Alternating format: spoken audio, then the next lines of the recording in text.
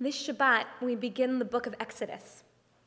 Joseph and his brothers have died, and the generations that have come after them, Pharaoh does not remember them. All he sees are the threat of the Israelite people, who, despite their harsh enslavement, seem to continue to multiply and grow by the thousands. So Pharaoh tells the midwives, Shiphrah and Puah, "When you are delivering the baby of a Hebrew woman, if it is a boy, kill him, and if it is a girl, let her live."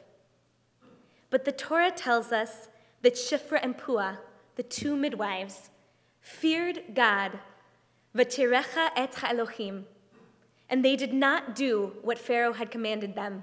They saved the boys' lives instead. And when Pharaoh confronted the midwives, "What's going on? Why are all these Hebrew boys surviving?" they explained, "The Hebrew women are not like Egyptian women. They are lively.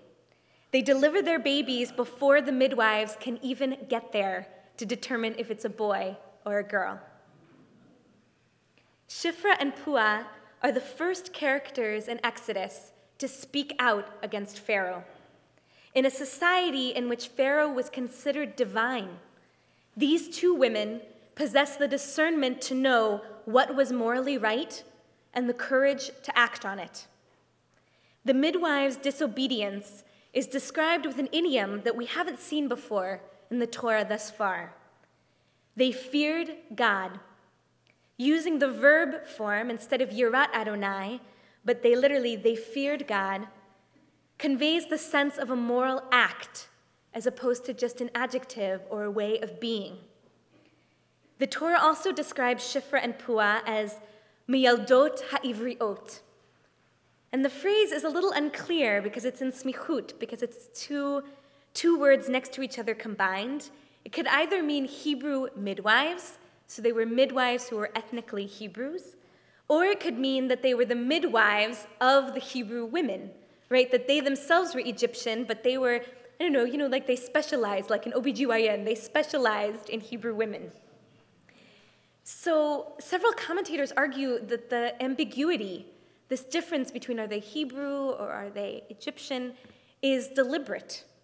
That in essence, we don't know which people they belong to because their particular form of moral courage transcends nationality and race. In essence, they were being asked to commit a crime against humanity by Pharaoh, and they refused to do it. Shiphrah and Puah were Hebrew or Egyptian, we will never know. But when one is resisting oppression like they did, nationality does not ultimately matter.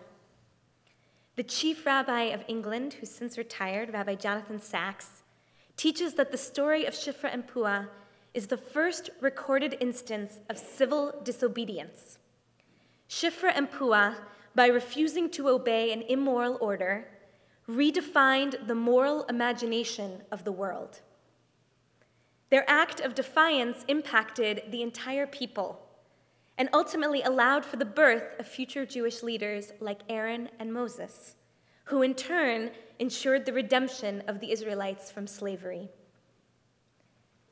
The Talmud teaches in Shabbat, "Whoever is able to protest against the transgressions of his own family and does not do so is held responsible for the sins of his family. Whoever is able to protest against the transgressions of the people in his community and does not do so, he is held responsible for the sins of his community.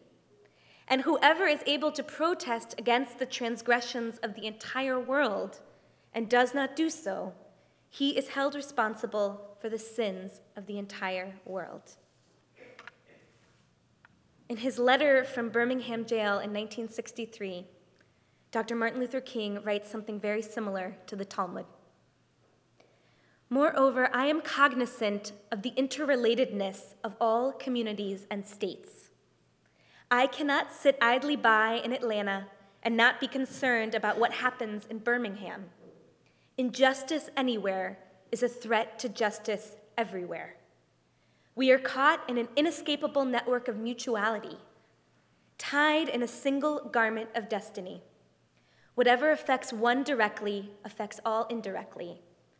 Never again can we afford to live with the narrow, provincial, outside agitator idea. Anyone who lives inside the United States can never be considered an outsider anywhere within its bounds. It seems fitting that we are reading this Torah portion, that we're reading Shemot, on the Shabbat before Martin Luther King Day. Their messages clearly overlap. When we treat people differently because of their skin, because of their color, because of their gender or religion, we are making the same mistake that Pharaoh did. But when we stand up for the rights of others, when we fear God and exhibit a sense of morality, we are being like Shifra and Pua in the story. While the injustices may not always impact us directly, they may not be our baby boys. We cannot ignore them. Whoever is able to protest against the transgressions of the entire world and does not do so, he is held responsible for the sins of the entire world. Injustice anywhere is a threat to justice everywhere.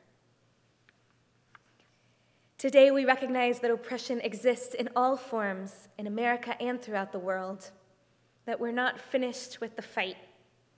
And it is our responsibility as Jews to learn from the example of Shifra and Pua in Exodus, to speak out, to fear God, and to save those who are in danger.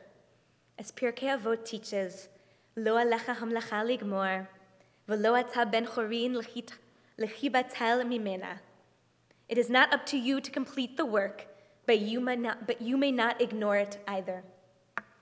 So on this Shabbat, as we read Shemot and as we celebrate Martin Luther King Day, may we be like Shifra and Pua, the Hebrew midwives. May we find the strength to stand up to the oppressors of the world, to all of the pharaohs in whatever form they take. And may we work to make the world a slightly better place than when we entered it. Shabbat Shalom.